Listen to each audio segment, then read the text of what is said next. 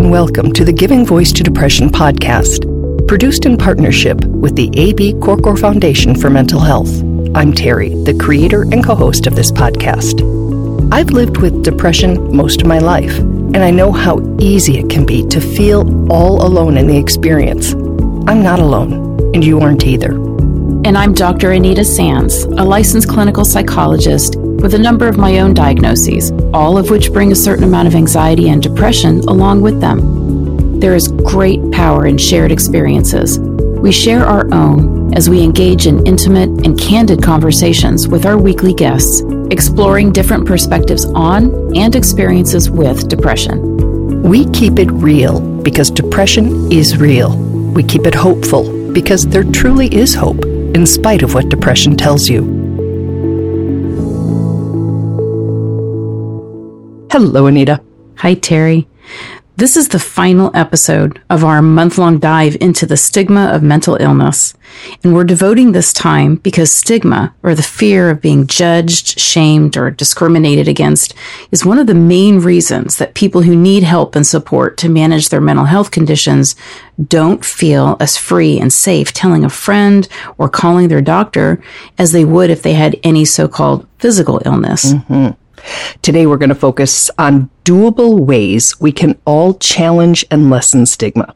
Our guest is Juliette Cunley. She's a national board-certified counselor and therapist whose work centers on encouraging us to be more genuinely connected to each other and to our deepest selves.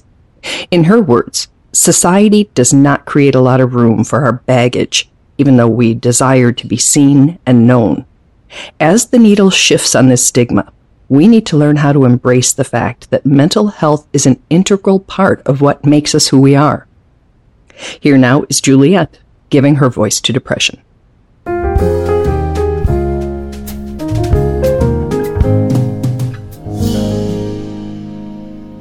I am very open about my own struggles and diagnoses and experience with therapy throughout my life. So I have had a generalized anxiety disorder and diagnosis for a long time, and always just sort of categorized everything as anxiety. And then just a few years ago, a new psychiatrist I started seeing said, I believe you have dysthymia or persistent depressive disorder. And it was very illuminating. Because I was kind of like immediately like, you're right. I've just always labeled things as anxiety and had gotten in this really bad habit of over-identifying everything as anxiety. But this is where a diagnosis and a label was actually really helpful, because being able to say, oh my gosh, depression has been a part of my life for as long as I can remember, helped me make sense of so much of those kind of sad, empty, lonely, muted feelings that I've had forever. Muted is such a good word. Let's talk about that for a minute, because people who don't have depression primarily, I think, believe that depression is sadness, that it's a heavy sadness. And so often it's nothing. That's right. Yes. It's sometimes there's a fog that I guess I would describe as more sadness. But yeah, the muted for me is, it can be anything, like even when something quote unquote should be a high, should be joyful, should be exciting. It's hard for me to access those in those times. So it's dulled. And then, other times, to your point, it is a little bit more like apathy, but still has a foggy tint. Drawing from her personal lived experience, studies, and work, Juliette has made a list of tips for fighting stigma. They aren't big social justice movements, but rather the kinds of things all of us can do to erode long-held harmful beliefs about mental health and mental illness. The first is understanding the different types of stigmas. And so I pulled from research that talks about 7 different types, everything from public stigma, which are all the negative attitudes held by the general public about people with mental illness, to professional stigma, where people will experience that in the workplace, to stigma by association, which is when, the impact of stigma affects those who are just associated with a person with mental illness. So when we can understand the different types, we can see maybe how we are potentially perpetuating the stigma. We can recognize more easily when it's happening to us or to others so that we can do something about it. So we have to understand how it can show up before we can start shifting that. We and society as a whole also need to understand and tune into the language used around mental health.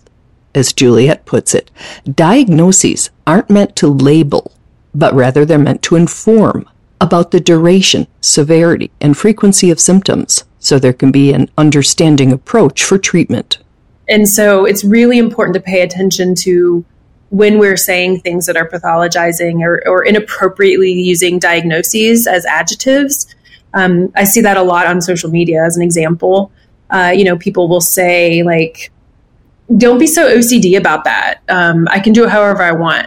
And, saying things so casually like that when you don't know if the person actually has an OCD diagnosis. Right. You don't understand the clinical implications of this. It's damaging. It perpetuates stigma. And you think that OCD means that you want everything on your desk in the right place. And if that's all it meant, the people with OCD would be doing cartwheels. Right. It is. Yeah. It just minimizes the entire experience for people who are actually experiencing that clinical diagnosis, whatever it is. I hear it with, everything. And I give a lot of examples of that, just, PTSD, anorexia. I mean, people will just so flippantly, casually talk about these things in a way that's harmful to people who actually experience these illnesses. And I think, I probably at least once a day actually correct people when they say things like commit suicide, for example. Oh, yeah. I think it's part of my duty to educate people around why we don't say that anymore. We say died by suicide and kind of explaining why. And so again, to be the person that awkwardly speaks up to and says, like, this is not what you say, this is what you say instead. Right. It is awkward. But to me, it's absolutely necessary if we're ever going to continue erasing stigma. Juliet's third tip for ending stigma is the one we want to do a deeper dive into today, and that's to practice vulnerability and authenticity, as she did at the beginning of this episode when she shamelessly shared about her diagnoses. To me, that's about if we can't show up and own our stories, share our stories, kind of take those safe risks, appropriate risks of vulnerability and authenticity, then other people can't as well. And so the more that we all can kind of show up and do that, the more permission that we all have overall. And that's the kind of world I want to live in, where conversations like the one you and I are having now, this is incredibly vulnerable and authentic. These are the conversations where there's no room for stigma, where there's no pretending, suppressing, performing, acting. So that's kind of the big takeaway for us as humans, is the more that we can actually step into that, then the more we can continue to access that, and the more others will as well. As always, the decision to disclose any personal information about ourselves should be done only when it feels safe and appropriate. Yeah, and it's, I want people to know, like, you have the agency to decide, when you're willing to be that vulnerable. Sure. For me, it's about at least having it as an option for yourself. So maybe there are some people where that's just you're not going to feel emotionally safe enough to do that. But as long as there are other people in your life or other times when you're able to keep it real and be real. I had a guest once who said we're all keeping the same secret from each other. I mean, if I can't say to you, you know what, I can't come, my depression's really bad. When you have depression too. But if we didn't share that, neither one of us would know that, and we'd both be hiding it from each other. Vulnerability begets vulnerability, with the right people. It's it kind of unlocks it for the dynamic or the relationship that you're in, which is what's necessary. It's necessary in the recipe for deep connection. It is a circle. This is what therapists work with clients all the time, is how can we practice dipping our toe into vulnerability if it's not, our go-to language. What does it look like? Because sometimes people think vulnerability is like bearing all. Right. Right. And that's certainly it can be one part of it, but it does not have to look like that. So you get to decide for yourself what dipping your toe in is, what sharing, some little tidbit of something might be, or asking a question differently, or, whatever it might be for you. So that question, what does it look like, is a good one. Juliet spells out 15 vulnerability practices, including some for a very familiar exchange.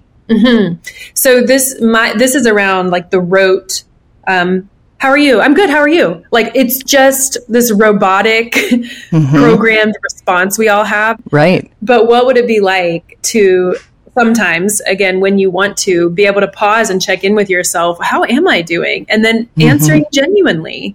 Today, not so great. Let me tell you what I need. Or do you have a minute to listen? And again, that vulnerability is going to get vulnerability from the other person as well. And I think that, as you say, somebody just might want to hear fine. I'm fine. And they move on. They're not the person to have that conversation with anyway. I have thought that the word really could save a life, right? Because if somebody says fine and you look at them and say, really? Yeah. Because you seem a little different. You don't seem yourself. Yeah. Now you really have opened that door. You're saying like, I actually want to hear the real answer and I will make space to listen. So I love that. But lots of times fine's fine because they don't want to hear it anyway and they're not who I'd want to tell. That's right. And again, you have to have the agency to choose. And maybe there's a time when you say to somebody like, do you want the real answer or do you want the quick answer? This is only something that you can really gauge. But are you just going to stand and talk about the weather? Are you going to share, something that's just a little more benign that has no emotional charge to it? Or can you access something that's a little bit more layered? And you'll know sometimes it's just based on a feeling, because vulnerability is typically a feeling. There's a little bit of fear almost connected with it because vulnerability is a risk. But hey, this is a person I trust. I do feel emotionally safe with. And so if I go to this next layer with them, I'm willing to see what happens. I mean, it's our deepest desire as humans, even though for a lot of us, it's our deepest fear too. But our deepest desire is to be seen and known. And so in order to get that, we have to figure out ways that feel safe to give that. Another vulnerability practice on Juliet's list is asking for what we need, which is a hard one for lots of us with depression. It sure is, especially because so much of the self-talk or core beliefs those of us with depression have. I'm a burden. I'm unworthy. I'm unlovable. Some of those beliefs can feel really true for those of us who struggle with that. So asking for help, asking for what you need can sometimes feel, again, it's more burdensome. It's annoying. It's inconvenient. So it's vulnerable to put some of those beliefs aside and to trust that just because I have needs, I'm not needy, and it's okay to express them. It's okay to let someone else in. That's incredibly vulnerable. Just because I have needs doesn't mean I'm needy. Wow. That's a really good one. Yeah. And I struggle with that sometimes too. I get it sort of, intellectually and yes. overall. But there are times when I am in my depression and anxiety where that does not feel true. So it's a practice. I mean, that's also what I like to remind clients is it's a practice to, it doesn't have to feel true for you to still take action steps towards it. Well, let's talk about that more. What else doesn't need to feel true, and we can do it anyway? Ooh, yeah. Especially with depression, that again can, in the fog or in the heaviness, can feed us a lot of lies. Yep, I'm the only one that feels like this. No one cares. It's never going to go away. I'm not good at this thing, whatever it is. There's a lot of kind of like faking it till you make it, quote unquote, in depression, because when we can still take those action steps, like asking for help, doing the vulnerable thing, taking a shower, whatever it is, your brain will catch up. So even though it doesn't believe these things, if you keep showing it that effort and that care and doing the activities of daily living, your brain will catch up. And so it may not feel true, but you're still showing it that it's worthy and deserving of those things. And that can only minimize those beliefs over time. In all the times that I have talked to people about not providing themselves good nutrition, I shouldn't say themselves, ourselves, not getting out of bed, not taking the shower, I'm not sure I've ever thought of doing it because we deserve it. We deserve the nutrition. We deserve to feel good and clean. We deserve to move, as opposed to you should, so that you can feel better and get back to work. Well, and shoulding ourselves never works. But again, the lies that depression can feed us is that we aren't worthy. Right. So I think it's in my clarity, in my moments of clarity and being able to step into my self-worth, I know that I am deserving of that, and that acts of self-care are a birthright for me, just as they are for every one of you. And so going through those action steps, even if we don't believe it, can help us come back around to understanding that it's true. Other ways Juliet says we can practice vulnerability and authenticity include setting appropriate boundaries, owning and acknowledging out loud when something is hard or stressful, and saying no to something that doesn't align or we don't have time for. This is a great act of self-care and one that does not get talked about enough. But yes, it's because we want to over-explain. Even going back to our point earlier of, I got to tell you why I'm saying no to the invitation you gave me. Like, guess what? I actually don't. Yeah. Sometimes I might want to tell you it's because of my depression, sometimes make up an excuse, but frankly, I should just be able to say no. No is a complete sentence. But that's vulnerable for us because we do feel like we have to give reasons and explanations and make it make sense to the other person and make sure that it's kind of a valid no. The vulnerability in that is being able to just check in with yourself and realize, like, if I'm at capacity today, or this is going to be depleting, or, whatever the reason is, I get to just say no and leave it at that. Juliet says, while all those things can feel intimidating at first, when practiced regularly, they can lead to huge improvements in not just how we view our own mental health struggles, but how we help those we're connected to and love. And they can also help to move the needle on stigma.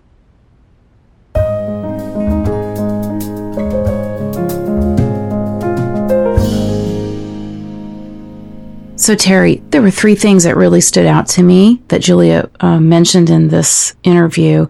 One that I know we've said before is that no is a complete sentence, and that ability to say no when you need to instead of saying yes for your own self-care. Mm-hmm. The other, which I know you reacted to in the interview, was this idea that having needs does not make you needy. Yeah. And how important that is as a concept. And then the final thing that I think is really important, and probably one of the things that people need to remember in their daily lives in terms of self-care, is when she said that if you keep showing up and doing the good things for yourself, your brain will eventually catch up. Yes. And I think that is so critically important, because our brain is such a simple computer sometimes, and it just gets this idea that I must be worthy of good things in order to give myself good things, in order to take care of myself. So if I don't feel worthy, then I'm not allowed to have those things. It's just a very logical this or that, right, all or nothing kind of way of looking at it. And so we really do undergo what psychologists call cognitive dissonance if we actually start doing things that are really good for us, or giving ourselves good things when we don't feel worthy. It's like the brain just goes, wait a minute, something's wrong here. And it has to resolve it. It's so dissonant. It has to make this right. If I'm doing good things for myself, it can only mean that I must be worthy of those good things. The brain has to make it right. And so that's actually that process of change. And this is why we tell people, even if you don't feel you deserve it, even if you feel like you're not worthy, Give yourself the good things. Do those good things for yourself. The brain will eventually catch up. That's that process of change then. That's why affirmations work, but that's also why, getting up and doing the things that you would recommend anybody that you love, deserves to have, will eventually make you feel like you are worthy. It's a really cool process of change. Mm-hmm. And we know how it works in reverse. Mm-hmm. And the longer you lay there and the longer you think, all those things we think, it just makes it so much harder to get out of it because you are constantly reinforcing it by not showering, not getting out of bed, not tidying up a little bit to the extent you're able. Right. Giving your brain all of the evidence that you must not be a worthy or good person because I'm not doing those things. Right. So, yeah. It does feed it. It was very interesting. Juliet was also speaking about the language and how using better language, using correct language, using non-stigmatizing language is a step in this. And the big one, of course, is that we no longer say commit suicide because suicide used to be a crime. It's not. And we don't need to add that layer of everything, including shame, on the survivors. So we say died by suicide. We can say killed themselves, took their own lives. Those are okay. It's the word commit that is objectionable. Also, the one that I hear a lot, and I think is worth pointing out, is sort of differentiating between that someone has a mental health condition versus is. Because in a zillion years, I have, not that I've been alive a zillion years, but it feels like it some days, I've never heard anybody say, she's cancer, he's diabetes, right? But you say, oh, he's bipolar, you hear that all the time. And even from people who are really, aware and supportive of, say, the person in their life. It's habit, but that can be changed. That needs to be changed. It is. Yeah. It is. Yeah. So we just say has, right? Has, lives with, battles, whatever verb you want to use other than is, because otherwise we're being defined by our diagnosis. So that was one point. And then there were just the list of things in the book, in Juliet's book, which again is called Who You Callin' Crazy. And we focused on the 4th chapter, which was How Do We End Stigma? But she had more on the list of, what did she call them? Practicing vulnerability and authenticity. And I sort of pulled out a couple for the interview. But in addition, owning and acknowledging out loud when something is hard or stressful. Taking risks that may lead to rejection, talking about mistakes you've made, and attempting something new that you might not be great at, like going outside of your comfort zone. And those are not the kind of activities that are normally on a list to fight stigma. I kind of liked learning those subtle shifts that are all toward mental wellness. And the focus being on vulnerability, authenticity, transparency, and again, this whole idea of let's make it safe to be honest and real about what's going on. And to your first point with no meaning no, part of my discussion with Juliet that I did not include in the final cut was I said, so I could say, no, I can't. I know we made plans, but I can't come out because my depression's bad or because I haven't slept in days. And she said, yes, you can. And it would be good if you felt safe enough to say that. You also don't have to. You don't owe anybody that explanation. So if it's someone with whom you have that level of rapport, you can say, nope, I'm just there. I'm fine. I'm safe, but I'm not social. But to anyone else who it's not safe with, you can just say, yeah, no, I can't do that anymore. So that was a good reminder for me. That's a very good reminder. It's not fair to say yes when you're the person who has to live with the consequences of doing that, if they would be negative to you. So I love that. No is a complete answer. You don't deserve to explain yourself. You're the person who has to live with your choice of saying yes or no. Yep. You get to make the decision. Yep. Love it. Yeah. So we have wrapped up our month-long stigma dive. If anybody's got any comments to make or any examples of how stigma has affected your life, there is that record button on givingvoicetodepression.com, and you can leave us a comment about this series or anything else you want to share with us.